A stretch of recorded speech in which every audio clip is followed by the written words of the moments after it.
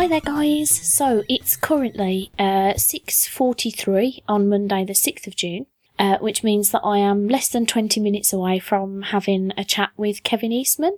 For those of you that have never heard this podcast before and have been living under a rock since 1984, Kevin Eastman's one of the two guys that created the Ninja Turtles back in 84 in the comic version. He's been pretty heavily involved in most iterations of the Turtles since, and I am absolutely bricking it. I feel weird and shaky, and I know what you might be thinking. You might be thinking, Stace, it's all good. He's just a regular guy who done some doodles and wrote some words, and it's fine. You can do this. You're a professional sort of podcaster type. To you, I would say, thanks for trying, but it's not going to help. I have legit never felt this sick in my life outside of actually being like genuinely stricken with illness. My stomach's in knots. I don't know what I'm going to say. I'm scared that the only words that will come out of my mouth will be, I love you, and that I might pass out or be sick. I don't know. I mean, fingers crossed, if you're hearing this introduction, that means I didn't make too much of a mess of the interview, which means you're probably about to hear it, so that's good. But yeah, I love the Ninja Turtles. Most people know this about me. It was one of the first proper nerdy things I ever really got into. Unfortunately, I'm too delightfully young and sprightly to have been into the comics when they came out originally, because I wasn't even born then. But I did watch the cartoon a lot when I was a kid. There was an awful lot of times on the school playground that I had fights with boys because they told me I had to be April O'Neil, and I was like, nope, I'm Donatello or nothing, bitches. Why am I rambling? I'm rambling because I'm trying to distract myself from the nerves. I've already had the anxiety squits twice, and I don't feel like I really want to go and do that again. I mean, that might also have something to do with the fact that we just had a turkey mince dinner that tasted of death. So it could well also be a small case of food poisoning, but who knows? Anyway, I'm rambling. Here's an interview that I did with Kevin Eastman in which hopefully I don't make a twat out of myself.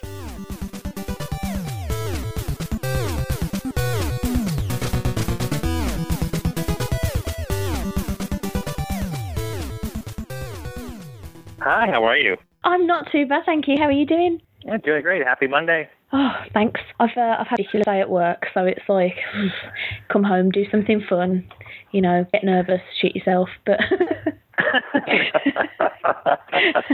Oh, that's too funny. No, that's, I always try to take as much time off on the weekends as I can, but it does always end up being a little bit of work. Getting done because I know that Monday is going to be pretty busy and that's all good. So but then again, I'm lucky I get to work at home most of the time. Anyway, so that's a real plus. I was going to say, sometimes I think working from home would be both a blessing and a curse because, pajamas are amazing. But also I think I'd just be asleep all the time and then be like, deadlines. Yes, no, it is. It's taken, as I've done it for, and I'm still perfecting the art of it, but I've done, I've been lucky enough to mostly have a home studio most of my comic book life, which is probably, 32 years, but it still is. There's so many distractions, and it's like, these days, we have we have 3 dogs, a little wiener dog, we have 2 cats, we have a 10-year-old son. My wife works at home, Courtney. She books all the interviews and schedules all conventions and handles all the business stuff. But it always seems like, we have 3 shifts during the day. It's like, we have the morning shift, we get some work done, and then we take a little bit of a break and then do some business calls. And then we have an afternoon shift where it's more work and more of the same. And then once we have family time at night, then it's, when Shane goes off to bed, we have what we call the night shift, which is usually another 2.5, 3 hour of drawing in the upstairs studio and binge watching something, Game of Thrones or Daredevil or The 100 or whatever. But yeah, there's lots of distractions. But it's a fine art to perfect. I haven't perfected it yet, but I'm trying. Well, I was going to say, how do you find time to do anything else other than work? Well, it's very much the same. It's like you have to be very careful with your schedule, whether it's writing or drawing, and because for example, with writing, having no distractions is the best way because you can focus, especially when you're trying to put together a large story or just so you can focus on it. So that has to be scheduled at the right time. And then drawing time, I love that because I can actually do that. My studio, I call it the downstairs studio, which is practically right in the middle of our living room. I've got a desk and everything, and I can draw and be around everybody. It can be, Shane can be running around doing stuff, and, Courtney's cooking something in the kitchen, or she's doing, her work. And so you don't feel, left up in the dark in some dark closet, drawing away, so you get to be part of it. But then, this weekend, I just got up a little early on Saturday and was able to get a few things that, we're running late from last week. And by the time, Courtney and Shane get up, it's like, all right, let's go to the beach today. And so we then spent, the next 5 or 6 hours just doing nothing but family time, running around the beach, building sandcastles, doing that kind of stuff. And so it's everything's a schedule. And Shane, our son, is into sports, and he's 10, so it's like today he's finishing up school, comes straight home, does his chores. He's going off to practice because he's on the all-star team, and he's got a game this weekend, and and I think it's all. You think about, your life, for example. It's like, if you have work and if you have things you like to do, you want to have personal time, and you've got some other, creative stuff you want to do. It's, it's all relative, if you follow, because it's you have to schedule everything, and you have to work everything and you want to do during the day. It's not easy, but it's what we do. Oh, so like right now, what time is it right tonight? Let me see. You got to be heading towards 8 o'clock at night, 7 o'clock. Yeah, it's just gone 7 over here, and it is hot as balls.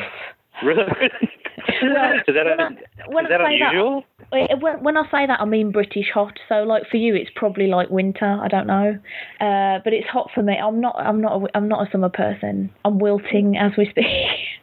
Well, what is it? It's like because you're right. I mean, I grew up on the East Coast. I grew up in Maine, and so sort of we used to, very hot and humid summer, rainy, and lots of snow in the winter, and very spoiled here in San Diego because the weather is really almost boringly consistent. It's not too hot, not too cold. It kind of hovers around 75, 80 degrees Fahrenheit here.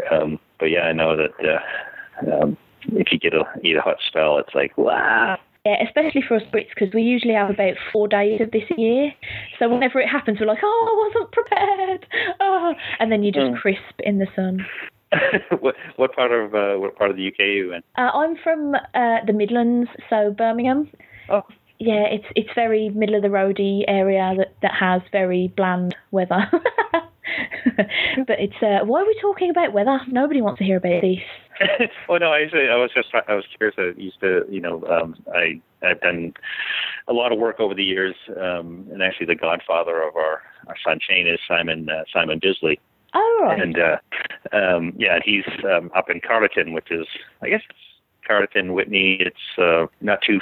It's a little bit north of Oxford, and so I used to go up there and work in his studio sometimes for a month or so, 2 weeks to a month, over the years here and there. Haven't been over him for a while, but it was always nice. I like the countryside. It was pretty. It is very pretty. It's very pretty. It's not great for those of us who suffer from hay fever, though. But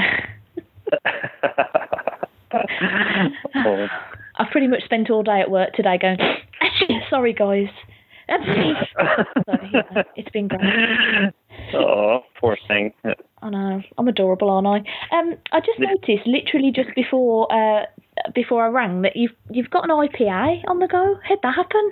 Yeah, isn't that funny? Well, it's kind of it was a really fun idea. In that IDW is I do most of my work for IDW Comics and here in San Diego, and right next to their offices is a company called Stone Brewery, and every year they do around when San Diego Comic Con goes on, they do this thing called HopCon, where they have a bunch of different people come in and brew different beers, and they have a kind of a big party and band and all that stuff on the Wednesday night, which is like the preview night of HopCon. So of Comic Con. And so last year they had this idea of why don't you brew a beer, and you can't do a turtle beer, of course, but we did the next best thing. We did it's called Pizza Time, and it's based on our family's favorite pizza, which is it's called a Hawaiian pizza, which is ham, pineapple, but we add our own touch and we put jalapenos on it. And so that doesn't sound like a great beer. it was when we brought we tried to come up with the idea of what flavor, what kind of beer would make. We sort of threw this out as a bit of a joke. What would be funny if we did a pizza flavored beer? And they were like, hey, we can do that. And you're like, man, wouldn't that be gross? But actually, it tastes pretty good. It was nice. You could taste the a lot of the wheat and barley and all that stuff, and there's a little bit of oregano and basil, and you could taste some of the pineapple and the touch of jalapenos. But it was an interesting idea, and they liked it. And we've got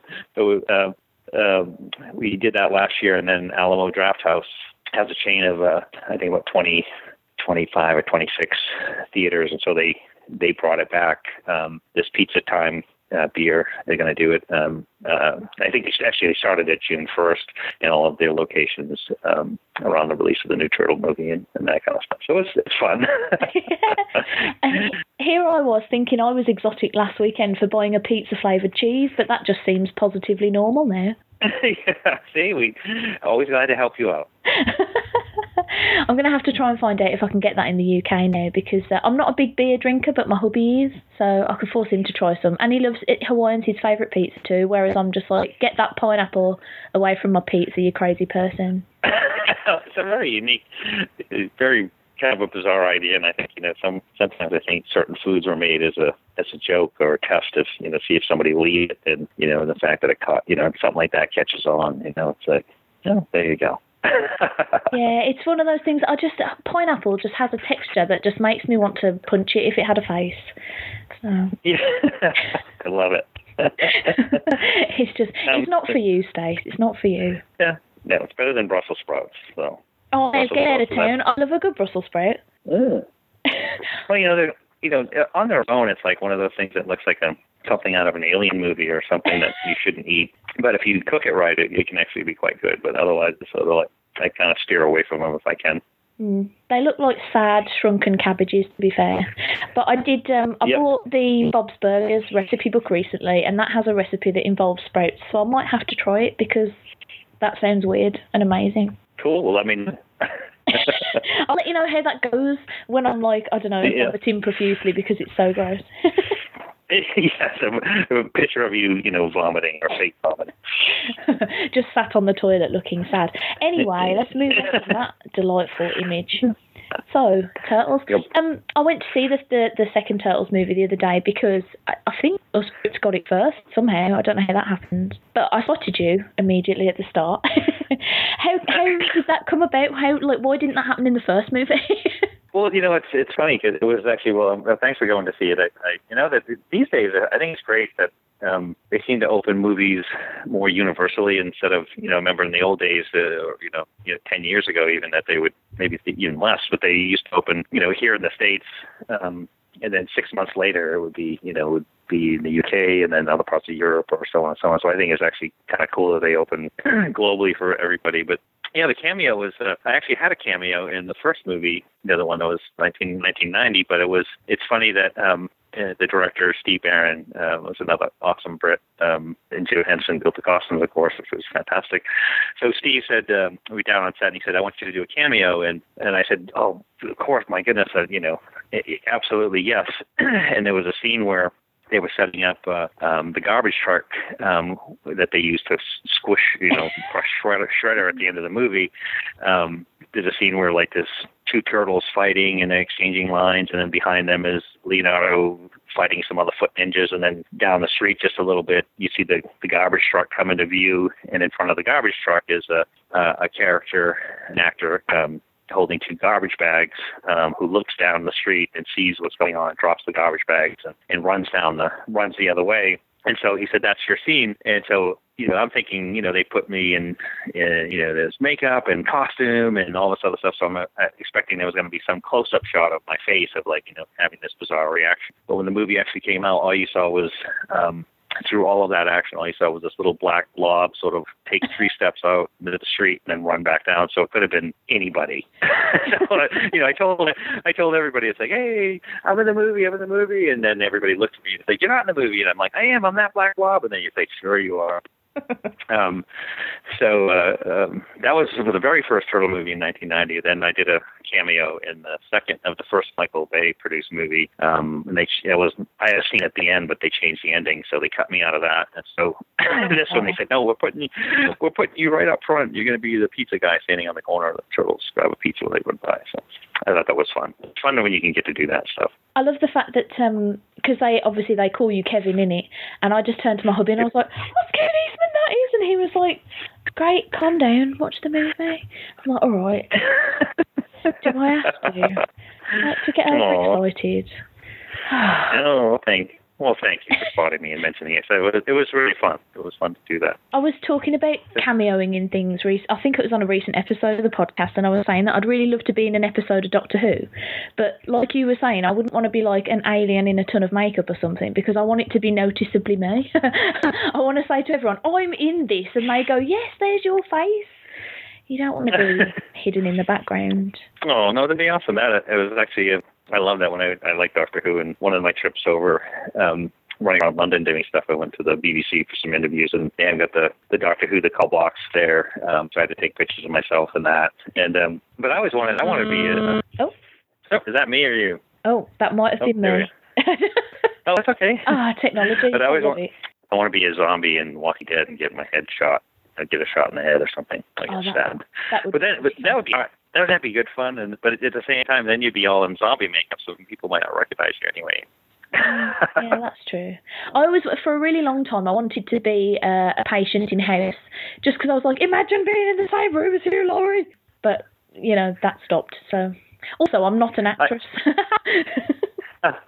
Well, then it seems like a lot of the times that they want to use, I think, real people in those. But I know we my wife and I, we love House. We've watched all 177 episodes and rewatched a bunch of them and love it. And actually, I was grew up as a huge fan of Hugh Laurie I remember him from Jeeves and Wooster, and then of course in the Blackadder was fantastic. So it was just funny that when they actually cast him in House, it was like interesting casting choice.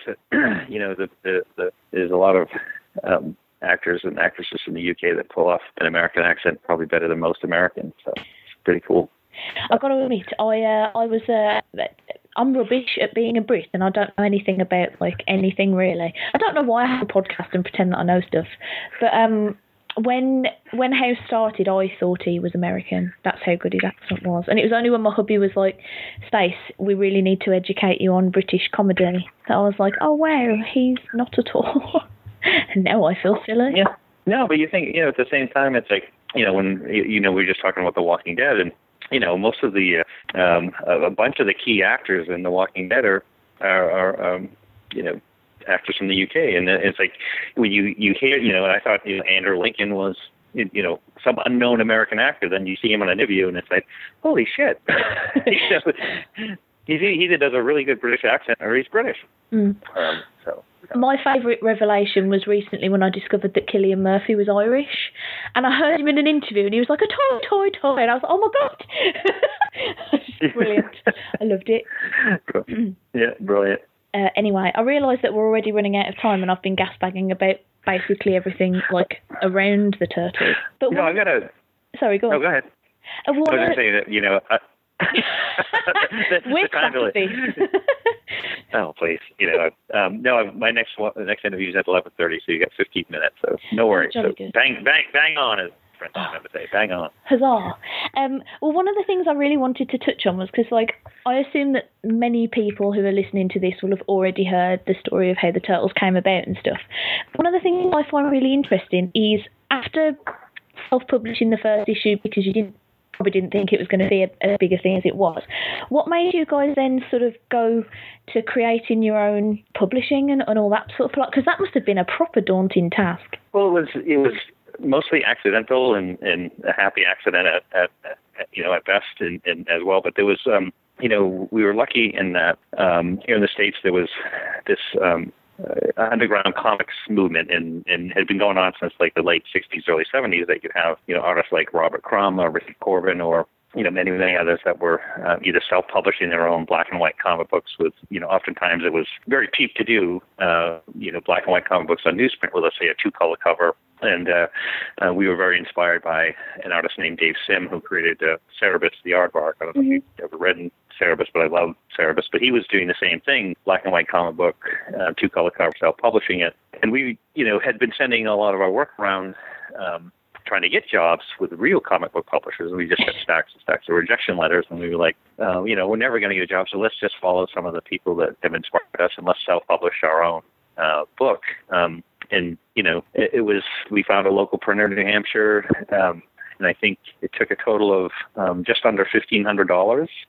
And for $1,500, we were able to print, 3,000 copies of the very first issue, again, black and white with a 2-color cover. We never thought we'd sell any, but, and I used some money that I had. Pete had some money, and we borrowed some money from my uncle. But then we published it, and when it sold out, we were like, holy shit, this actually sold.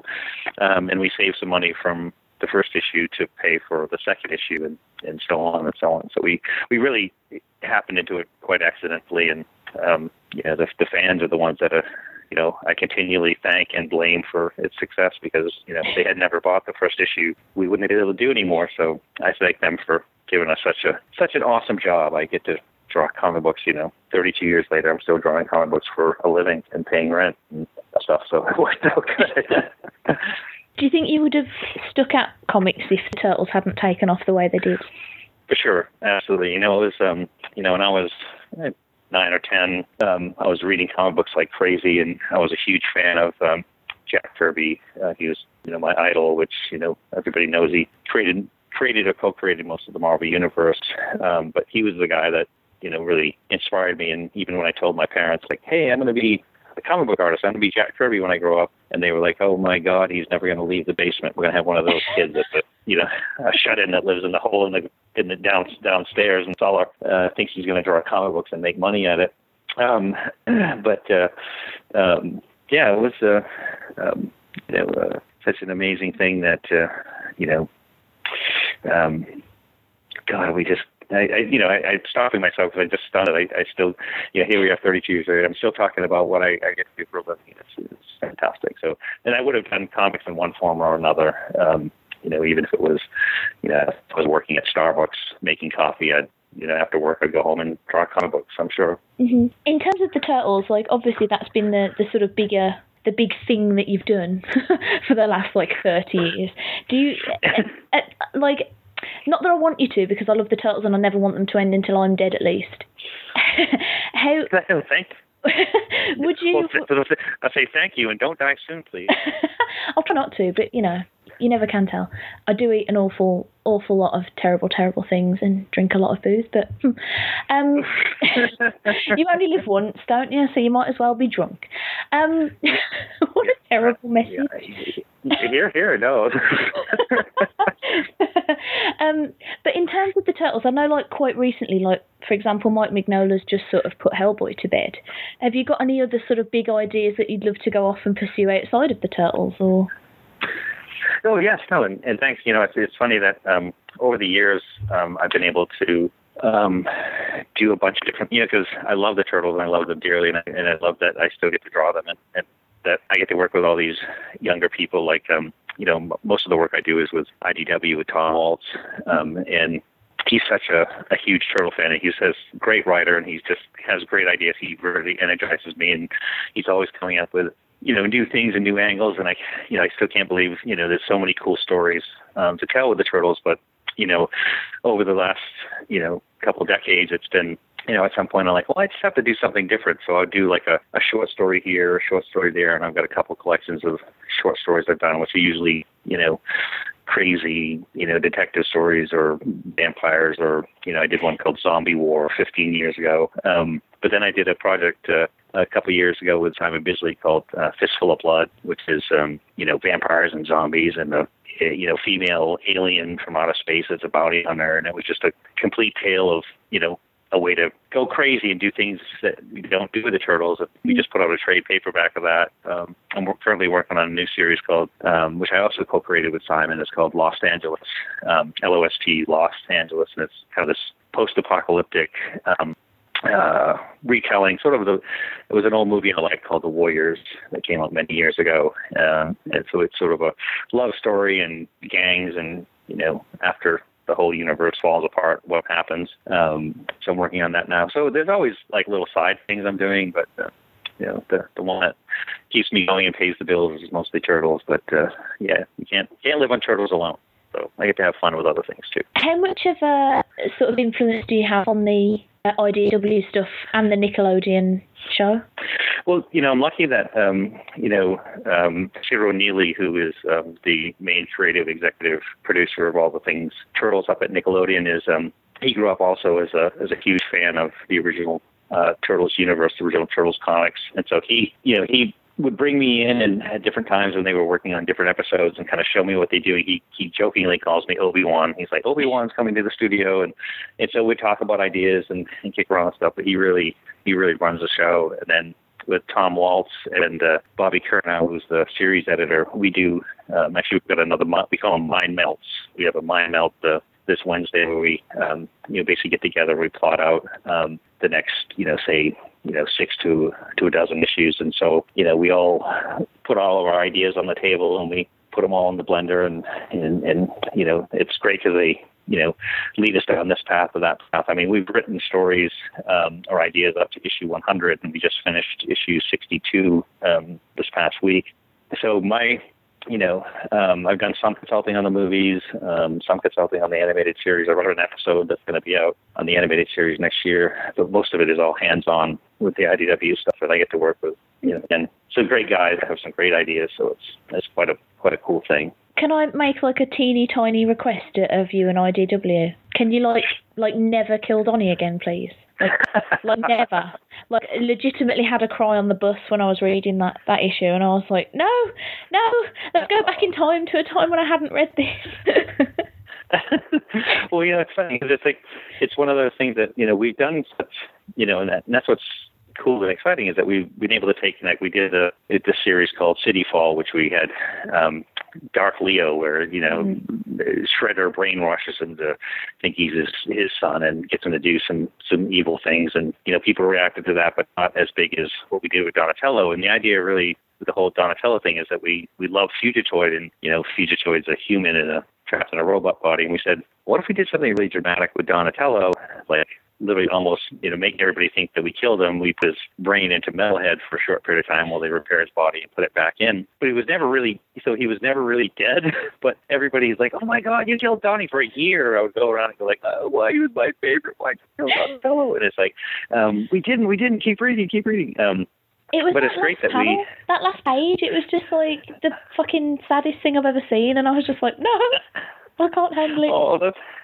well, the thing is, what I take as and it still gives me goosebumps is the fact that fans like you that read that and are so vested, you love the characters so much that you have that kind of reaction. It's like holy smokes, because we love them. They're our children, and we write these stories and we put them through all kinds of difficult tasks and things, and then because we still mainly write the series. I sit here, we write it for ourselves, that we write the kind of stories that we'd like to read that are, dramatic and engaging and there's action and some humor. But when we suddenly realize, like with that Donatello issue 44, is that when the fans are so vested in it and they have that kind of reaction, it's like, oh my goodness, it's a mind-blowing compliment of, my goodness, thank you guys for supporting it and loving the stories that much that you have that kind of reaction to it. So it was really cool. But no, we won't kill him again soon. Good. Because I recently started reading the volume 2 stuff from Image, just as a sort of like, because I do a podcast called Podcast in a Half Shell and we review all sorts of turtle stuff. And when I read that, I think that starts with Donatello getting blown to pieces, and I was like, what is happening? Why does everyone hate Donatello? Like, he's my favourite. Quit. Well, he's also, but it's funny because he's such a, so many, people like Leo because he's a leader, people like Raphael because he's kind of a Wolverine character, and Michelangelo is funny and stuff. But Donatello is such a sweet character, and that you feel that the emotional resonance of doing something with Donatello like that is cool, and it's like and you can take him to that place and really pull on people's heartstrings. But yeah. Yeah, that image series was really fun. We're actually working out a situation now where we can reprint that series. Ooh. And I want to, because I love it. It's like I want to do it in color. IDW wants to do it in color. It was intended originally to be 26 issues, and only 23 of them were completed before. Back in those days, that we couldn't find an audience enough. So it was canceled before the final 3 issues. So we're hoping to not only reprint it in color, but also finish the final 3 issues and complete the whole saga, because it was quite good. I love what Gary Carlson and Frank Ford, Eric Larson, everybody did with it. I thought it was fantastic. It was mental, but it was because the thing about that was, like, literally anything could happen. It's, like I say, it started with Donatello getting blown to bits, so yep. Anything's fair game, I guess. Well, thank you. Listen, I think that we've got total time for one more quick question, and then I'm having a great time with you, and so we'll have to do this again sometime. But I'm going to have to jump off for my next conversation. I'll save the questions then for the future, because that certainly ties you into having to come back. But I will just say, is there any sort of appearances or things coming up that you want to promote before we go? Well, we're lucky that we have, we do, Courtney, who arranged this interview, my wife and partner, we do about 12 shows a year. We're doing one in Las Vegas in about a week's time. Then San Diego Comic-Con, we're doing one in Dublin in August. But if people want to find out what we're doing and what we're up to, basically they go to KevinEastmanStudios.com. It's my main website, fan page that people can find out what I'm doing, what I'm up to. They can see previews of stuff that's coming up, or you can become a fan club member and get some behind the scenes cool stuff. But if they want to go there and check out where I'm going to be, then that would be cool. But yes, thank you so much for the chat. I really enjoyed it. And definitely reach out again and let's have another chat, and we'll answer the other questions and answer some more. Brilliant. Well, thank you so much for having a chat with me. I know it's probably crazy busy, but I really enjoyed it. Thank you. I enjoyed it very much as well. Thank you so much. Have a good day. Good night. Yeah, I'm going to just go to bed in a minute.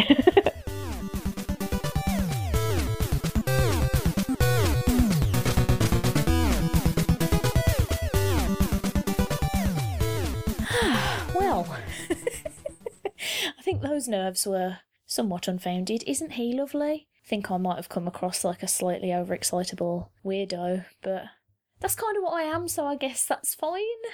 I think I may have talked entirely too much about food and the weather, but if you guys knew how sweaty the back of my knee was right now, you would understand how much of an effect this is having on my life. I'm just not a summer kind of gal. Anywho, that's my interview with Kevin Eastman. It was lovely. I was alright, I think. If you want to follow me on Twitter and all that contact jazz, you can go to Twitter and find @Stacey's Parlour. Sorry, I'm getting distracted by a moth that's just flapping around my... Fuck off. Just fuck off. Right. Yes, Twitter, @Stacey's Parlour on Twitter. I've been announcing the guests for the upcoming live show, which I'll give you the details for at the end, on there. And also, I believe there will be some art auctions at some point in the not too distant future, with some art provided by my lovely jubbly friend Mike. So the details of those will be going up there as well, so keep an eye out for that. Or you can join the Facebook group, which is just Stacey's Pop Culture Parlour. Or you can drop me an email, staceysparlour@gmail.com. You can go and buy a t-shirt that has my face on it at spcp.spreadshirt.co.uk. My brain's been addled by talking to someone so awesome, so I'm sorry if I've become mush, basically. I can't cope. Also, reliving Donatello almost doing a dead was pretty rough there. Anywho, the live show, go to Mixlr, that's mixlr.com/spcp-live. On Saturday the 9th of July, I will be broadcasting live from that link, along with my recently announced co-host, which will be none other than Geek Syndicate's Barry Nugent, which I'm very excited about because he's a bit more professional podcaster than me. So, if I get off track and start talking about like my undercrackers or something again, he might be able to actually get it back to talking about pop culture. Unless I'm wearing, like, I don't know, Turtles underwear or something, then it counts, I guess. Anywho, yes. The guests that I've announced so far, there's tons of them, including Kelly Thompson. I'm very excited about talking to her. Jamie Smart, he's going to be there. The guys from the Two Grown Men podcast are going to be there. The guys from Fantasticast are going to be there. There's going to be, who else? I am blanking. Sarah Millman, Sarah Grayley, who I'm excited to talk to because she's just started working on a Rick and Morty spin-off comic called Little Poopy Superstar, which is very relevant to my interests. So I'm excited about that. And who else? There's also going to be, Jenny Hillblad, who, you know, is amazing and wonderful and potty and Swedish. So that should be a laugh. I've got Lee Grice coming back. I've got Peter Spellos coming back. I've got, who else have I got? Why am I blanking so hard on this? This is terrible. Just go to Twitter. It's all over Twitter, and it hashtag SPCP Live. Yeah, and I think that's about it. Oh no, the Just Giving page. Fucking hell, Stace, get it together. If you want to donate to Alzheimer's Society via the SPCP Live Just Giving account, that would be lovely. A few people have done so already, which is really nice, because I wasn't expecting anybody to give any money until the day that I actually start going doolally over 24 hours for charity. But you can find that at justgiving.com/SPCP Live 2. And that's the number 2, not the word 2. If you are a UK resident as well, when you do a donation, you can tick a box to say that you're a UK taxpayer, and they'll like give you extra money.